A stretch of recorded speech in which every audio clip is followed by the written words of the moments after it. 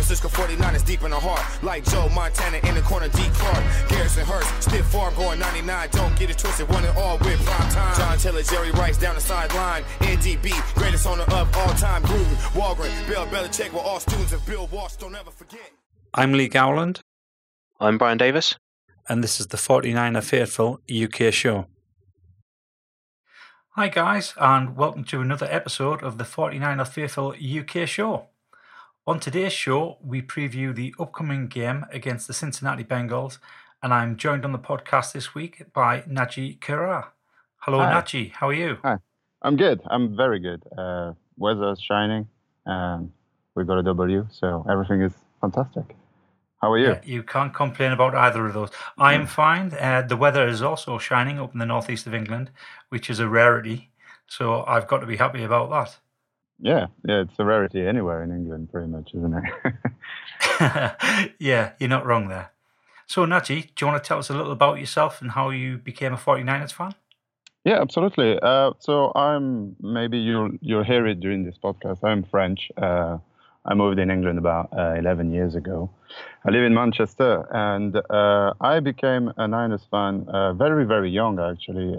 In France, on a Wednesday afternoon, there was a highlight show, which I used to catch when I was about probably 6 or 7 years old, every Wednesday, because kids don't go to school on Wednesday afternoon in France, or they didn't used to anyway. It might have changed now.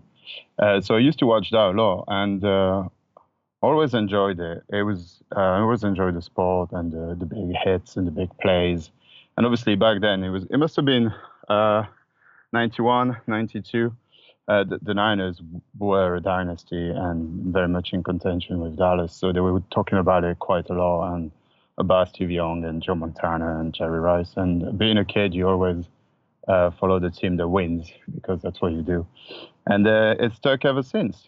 That's how I kind of got to it. And I've got to say, California is a nice place. You know, with the Golden Gate Bridge, which you see in every movie. So, I kind of got to my heart, and that was it, basically. Have you ever been across to San Francisco? I have, yes, twice. I have twice. So you know from experience, it is a lovely, lovely place. Oh, it's absolutely amazing. I would happily live there if it wasn't so expensive and so far away. Yeah, you're not alone in that. I would do exactly the same thing, but it is incredibly expensive because I've checked. Oh yeah, I have to. The first time I went, I think we window shopped for a real estate agent, and we were quite amazed by the price of even just rent, which is absolutely ridiculous over there. But nice places tend to do that. Yeah. So how long ago was the last time you were in San Francisco? I was there in, oh God, I don't even remember. Must have been 4 years ago. It was the second year of Levi Stadium. It was the Super Bowl 50 year, so whatever that year that was. So when the Super Bowl was in Levi's, I was there. And which game was that? We went to see a beautiful game between the Niners and the Rams, where Blaine Gabbert was starting, I believe. Meaningless game, last game of the season, I believe it was. I think it was week 17. So that was my first Levi's game. But luckily, I was there 2 years prior to that, and was at the stick for the last game ever. The last season game, anyway. Yeah, the last regular season. So you were there for the pick at the stick? I was there for the pick at the stick, yeah, which obviously was absolutely incredible. What a day. You know, for years, I could have picked several Super Bowl moments as being my favourite moment in 49er history. But all of those were wiped out by that pick at the stick. And the reason for that, because it wasn't a particularly meaningful game, other than it was the last ever game at Candlestick Park. And when the Falcons were driving down into the red zone, I actually felt physically sick to my stomach, because I thought we were going to lose that game, and I thought, that's it, it's over. We're not going to stop them now. So when Bowman pulled in that interception and then ran it back for a touchdown, that became my favourite all-time memory. I was just so elated. It was unbelievable. And I think it was purely because it was the last game at Candlestick. Yeah, you could tell there was an electric atmosphere there on that day. There was something special in the air, and it's one of the moments where you think, you say, oh, we need to stop, we need to pick, we need something, and it just, you never think it's going to happen, and then it just does. And I remember the stadium erupting, and I was hugging strangers right next to me, left, right, and center. And it was incredible, absolutely incredible. Yeah, you're not wrong there. Right, so before week 1, I had the Bengals down as a road win for us. And then they surprised me with the performance they put in against the Seahawks last week. They kept it close until late and were unlucky not to get over the line. This is the first meet between the two teams since 2015, when the Bengals ran out 24-14 winners at Levi's. The 49ers hold the overall head-to-head lead at 11-4, with 2 of those wins coming in Super Bowl 16 and 24. Therefore, I don't particularly think any Bengals fans would have a soft spot for the red and gold. I haven't prepared any offense or defense stats for this week, as we've got limited data to make them useful at the moment for this season, and I don't particularly like to use last season's stats. No. So, based off what we saw against the Seattle Seahawks, who do you think are the players to watch on the Bengals offense? Well, it's a surprising one indeed, because they passed the ball. They tried to pass the ball 51 times, which, as you say, in the past doesn't matter. But we would have never expected the Bengals to do that, because they do have Joe Mixon, which I think is probably their best weapon with AJ Green now. And he only carried the ball 6 times, which to me was very, very surprising. In that respect, I still think he's their main threat. Although, if they are going to go with 51 passes, I think John Ross and Tyler Boyd we need to look after them, obviously. John Ross is so fast, it's incredible. He ran a 4.22 in the 40-yard dash. 4.22, yeah. It's one of those guys, a bit like Aaron Goodwin, that could probably make the American sprinting team if he wanted to. So having that kind of talent on the field is obviously always scary, because on one play at any point you could just score from anywhere on the field. So I think that's the 3 we need to look after the most, definitely. And I'm glad that AJ Green isn't there, because that would be actually a very, very scary offense otherwise. Yeah, I agree with that. So on the offense, historically, and when I say historically, I'm talking about the last 2-3 seasons, we've always struggled with tight ends. And the Bengals have Tyler Eifert, who performed at an elite level between 2014 and 2016, but his production has slipped since then. But I think he's still going to be a threat across the middle, especially when you've got somebody like Andy Dalton, who has been consistently good, not great, but good. He's had a couple of seasons where he has performed at a really high level, 2015 and actually last year. When you look at his stats, he was performing at a high level. But he's generally seen as a game manager rather than an explosive elite quarterback that can consistently open up defenses. So I think there's an opportunity there to make the most of some players that aren't elite. You've mentioned the wide receivers. John Ross ran a 4.22 in the 40-yard dash during the draft. He's going to cause us issues. Tyler Boyd had a really good season last season, although his first 2 seasons were mediocre at best. But that's not to say he's going to pull in another elite season this year. As far as their offensive line is concerned, they've got a couple of tackles that aren't great at all. Andre Smith and Bobby Hart didn't particularly rate very highly over the last couple of seasons. Smith flourished in his early years, but he's been consistently poor in the last 4 years. So I think that gives an edge to both Bosa and Dee Ford to have big games against these two. I think this is where we're going to attack their offense best, by having the pass rush, get at Andy Dalton, and make him make a mistake. Yeah, I agree. I think it would be good for us if Andy Dalton wants to drop back 50 times during a game with our front 7. I think that would give us the big chance, and that's why I'm a little bit concerned about Joe Mixon, because they might have a game plan for Seattle and completely change the book on when they play against us. Zach Taylor is a really young coach. He's never coached before, and we don't know what he's going to do. But yeah, I agree. I think our front three and our front seven in general, it needs to dominate to put this game away.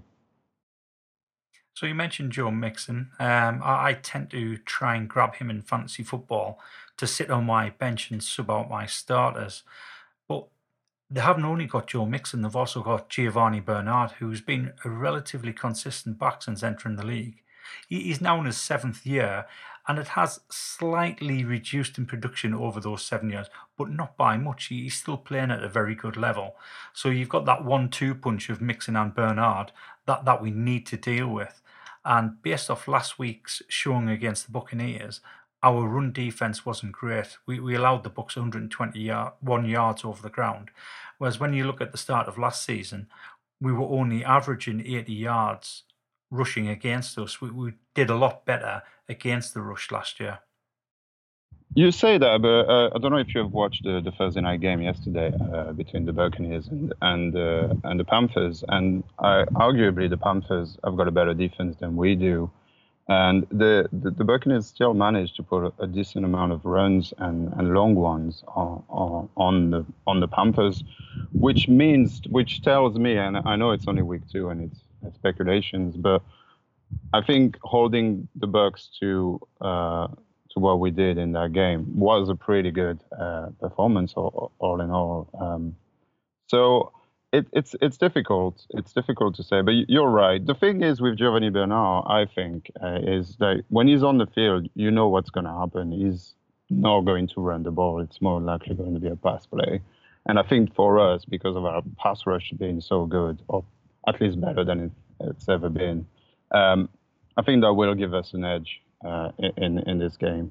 But I'm not. I think our run defense is very good, and we lost Alexander, which was all over the field in the first quarter. He made 3 tackles in 10 minutes.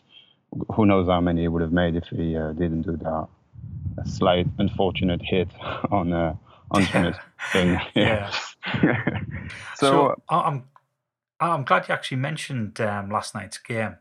So we came away from Sunday night showing against the Buccaneers, and there was a lot of us worried about the fact that our run game was never ever established. We weren't particularly good. Obviously, Coleman had that injury very early on, and I think it looked on paper to be a poor showing in our rushing attack. But then the Bucs go away to the Panthers, who have a very good rushing attack, and they basically stem their rushing attack. I think they had 41 yards total rushing. The Carolina Panthers. They did shut down McCaffrey very good. And McCaffrey is elite, I think, in my opinion, is next level kind of guy. And yeah, he couldn't get it going at all. So I think our rushing attack will be all right. It's a shame that we lost Coleman. It reminds me about the preseason when we started signing all these running back, and people were a bit, oh, what's going on? We've got 17 running backs, and then now I'm quite happy that we've got so many, really. But it's worked out well. I think you're right. I think the Buccaneers have much improved from last year. Last year, the defense was absolutely terrible, but now that they've got Todd Bowles there, they are much, much, much better. And I think our running backs played really well against them. We did break some good runs when we needed to, and we just all overall, I think it was a good performance. And the time will tell, but I think we'll be all right. Last year, Breda was rushing leader for 6 weeks, 7 weeks, and yes. That's not a mistake. It's I'm sure he can do that again if he wanted to. Well, I'm definitely confident because I'm starting Matt Breda this week in my fantasy team. I think he'll pick up the yards this week. Yeah, I am too, definitely. Especially with Coleman now, that he's going to get a lot of touches. I hope his ankle is okay. He's been listed as questionable, but I'm guessing that's just typical cautionary practice designation kind of thing. Okay, so moving over to the Bengals defense, there are matchups that will determine the game. Where do you think those matchups are going to be on the defense side of the ball for the Bengals? But they've always had a very good D line. Dunlap and Geno Atkins have always been extremely good players. They've picked up Preston Brown, which I think was probably one of the best Bills defender last year.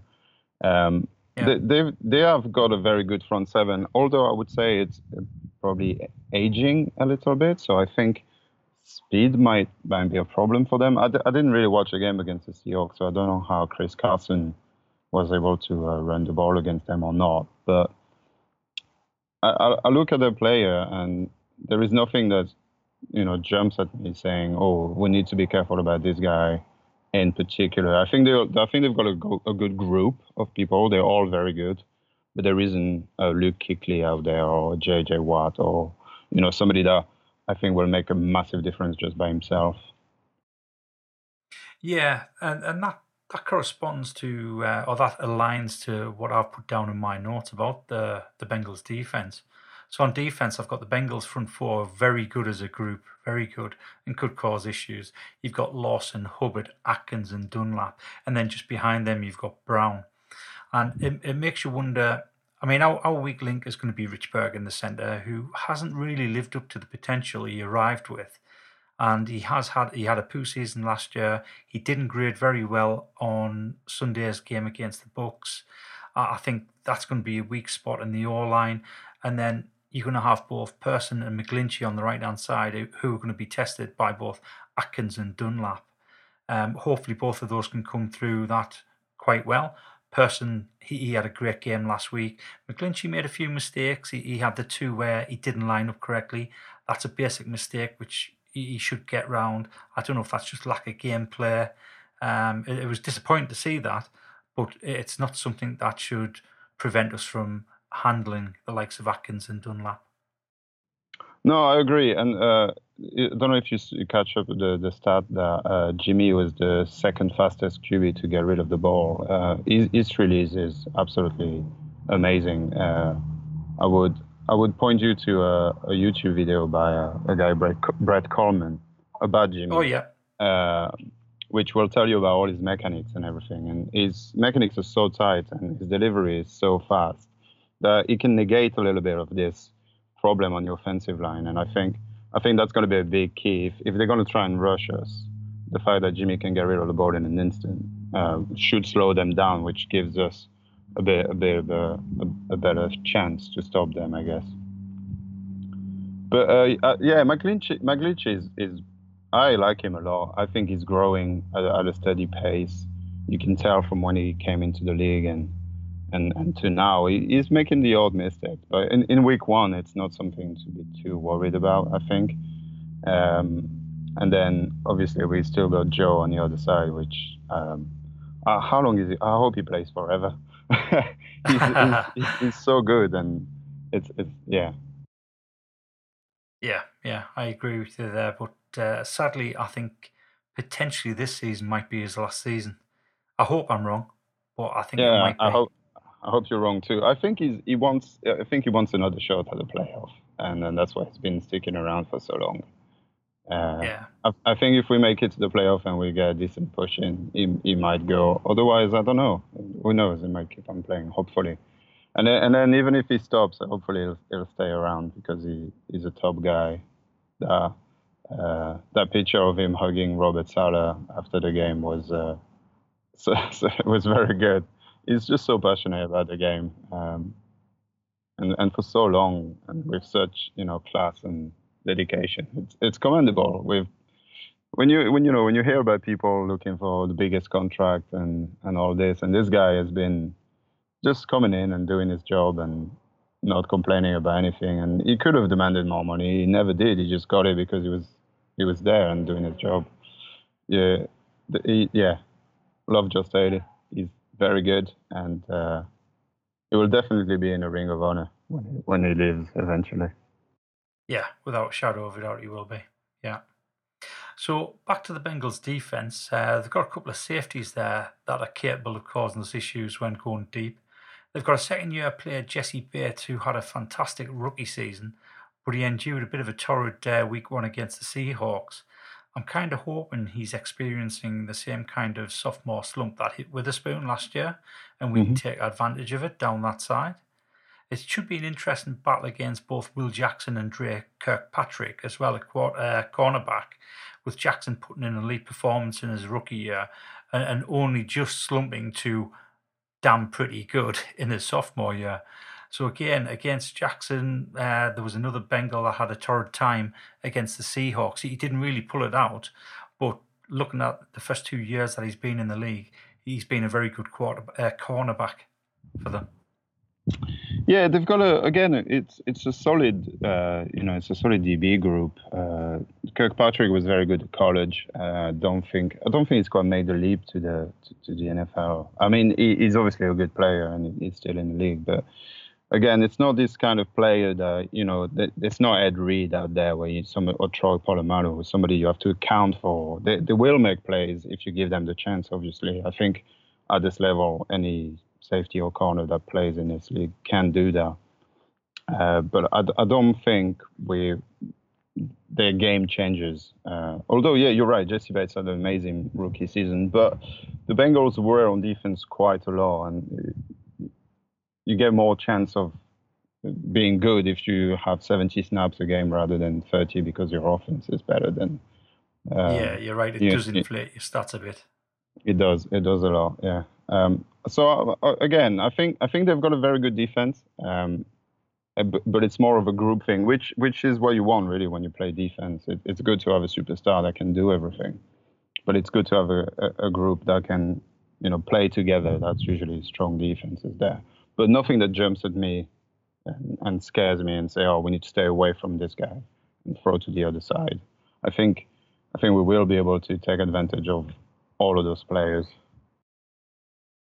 Yeah, I think we've got enough players now that other teams are scared of to give us that ability to at least find one, maybe two of them open at the same time and give us a little bit space when we are on offense. Yeah, so for instance, I don't think anybody on this team can match up to George Kittle. I mean, nobody can in this league, but you look at the league and you say, this guy might be able to match up a little bit with him. But I know for a fact that George could easily beat all of these guys and make them miss and score some touchdown. Yeah, he has played at an elite level and he continues to do that after week 1 last week. And I think he'll continue to do this as long as he's healthy. And I really look forward to watching George Kittle on a weekly basis. I think he's a fantastic player to watch. He takes chances. He's tough. He's fast. He can catch the ball. He's got safe hands. I think he's an excellent tight end. And at the moment, I'll already say I think he's underrated by analysts who still put 3 or 4 tight ends ahead of him. The likes of Kelsey, Gronk when he played last season, Zach Ertz. I think Kittle's better than them all at the current moment. I would tend to agree, although I would put Kelsey above the rest because I think they're on the same step. Both of these guys. Kelsey is reliable as it goes, and with the offense they have, I think it's more of the case of you know that something's going to happen in Kansas City because of how the offense operates, and you know that Kelsey is going to be a guy, so that's why the people put him above him. But no, I agree with you. I think, especially this year, I think Zach Ertz's last game against the Redskins didn't show much to me anyway. I've got him on my fantasy team, and he didn't do much for me. And when I watched the highlights, I didn't think he was as good as he was. And I think having Deshaun Jackson hurts him a little bit, but it's another topic for another time.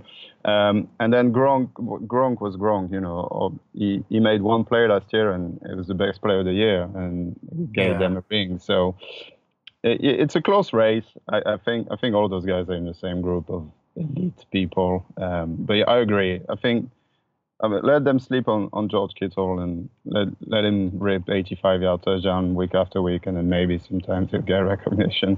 But if people want to sleep on him, that's their problem, not ours.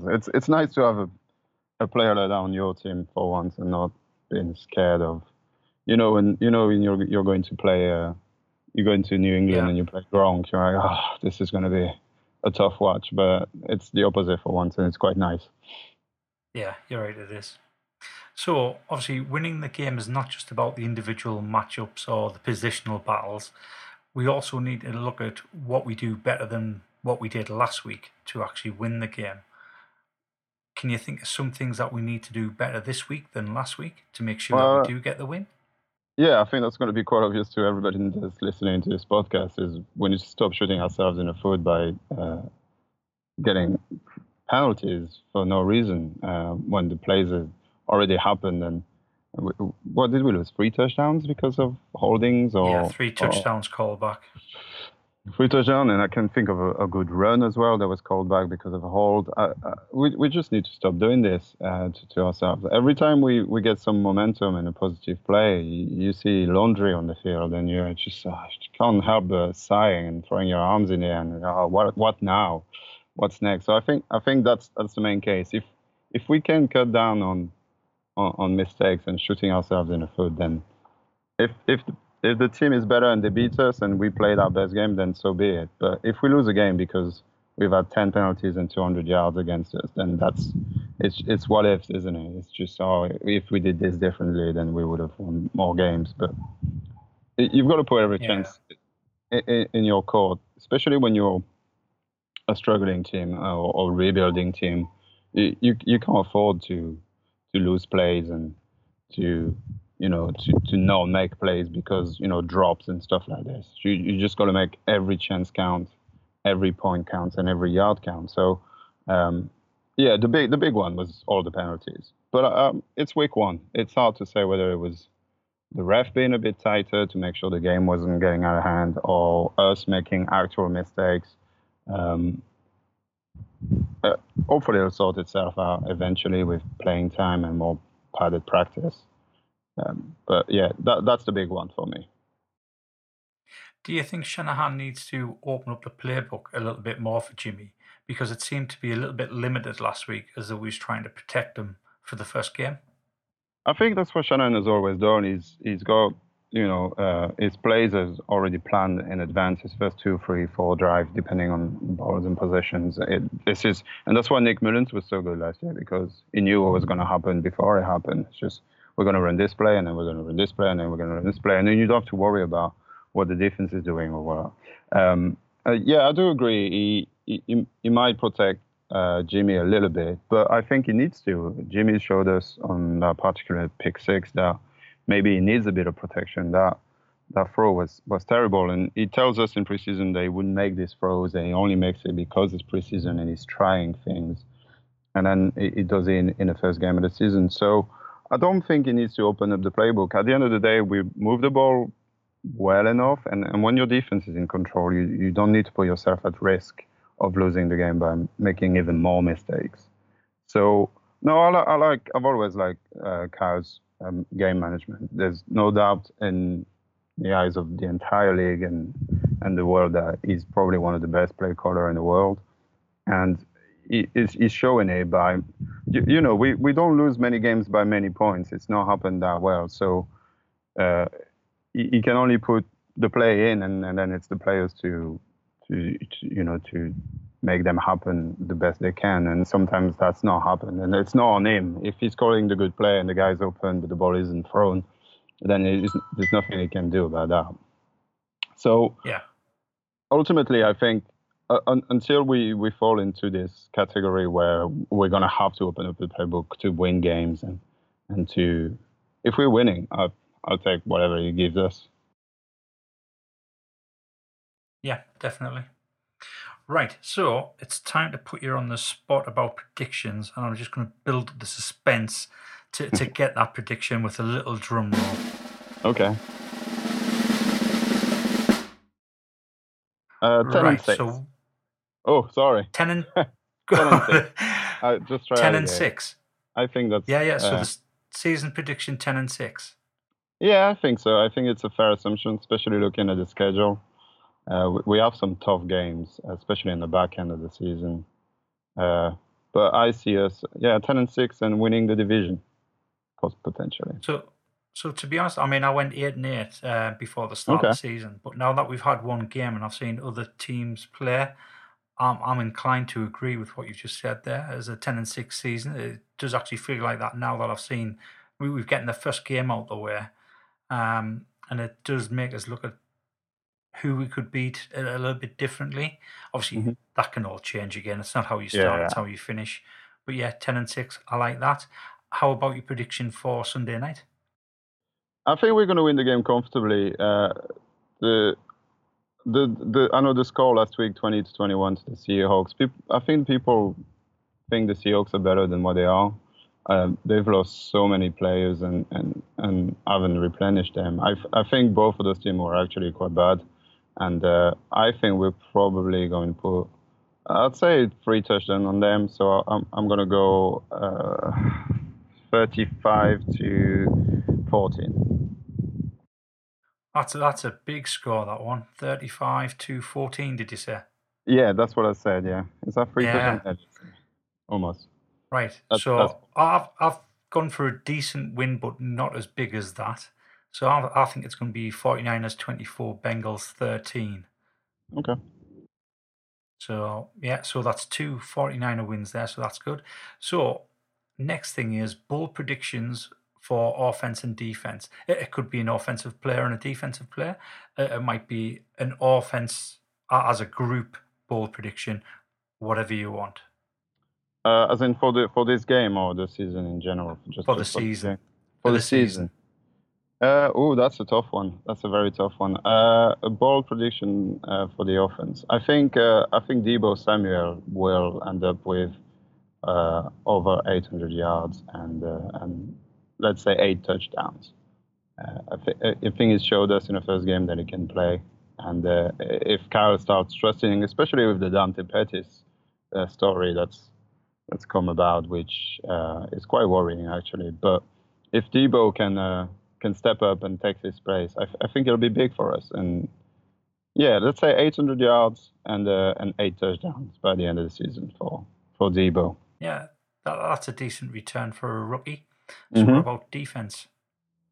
I think our defense is going to finish let's say top 7, because I can't say top 5, but I say our defense is going to finish top 7. If Nick Bosa can stay healthy, we showed that we can push people to make mistakes and get some picks and get turnovers and limit people. I can't remember how many yards we allowed, but it wasn't that many. So I think our defense is going to finish top 7. Fantastic. Right. Thank you very much, Najee, for providing some excellent analysis and insightful views on the 49ers.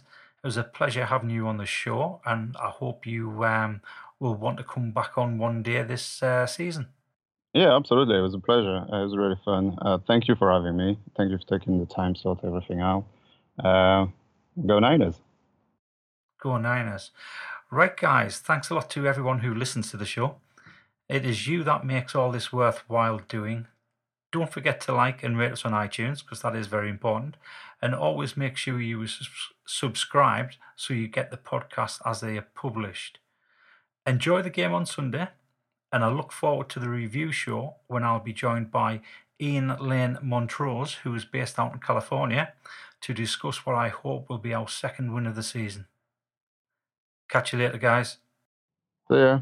We love the San Francisco 49ers deep in the heart. Like Joe Montana in the corner, D. Clark. Garrison Hurst, stiff farm going 99. Don't get it twisted, one and all with prime time. John Taylor, Jerry Rice down the sideline. NDB, greatest owner of all time. Gruden, Walgren, Bill Belichick were all students of Bill Walsh. Don't ever forget.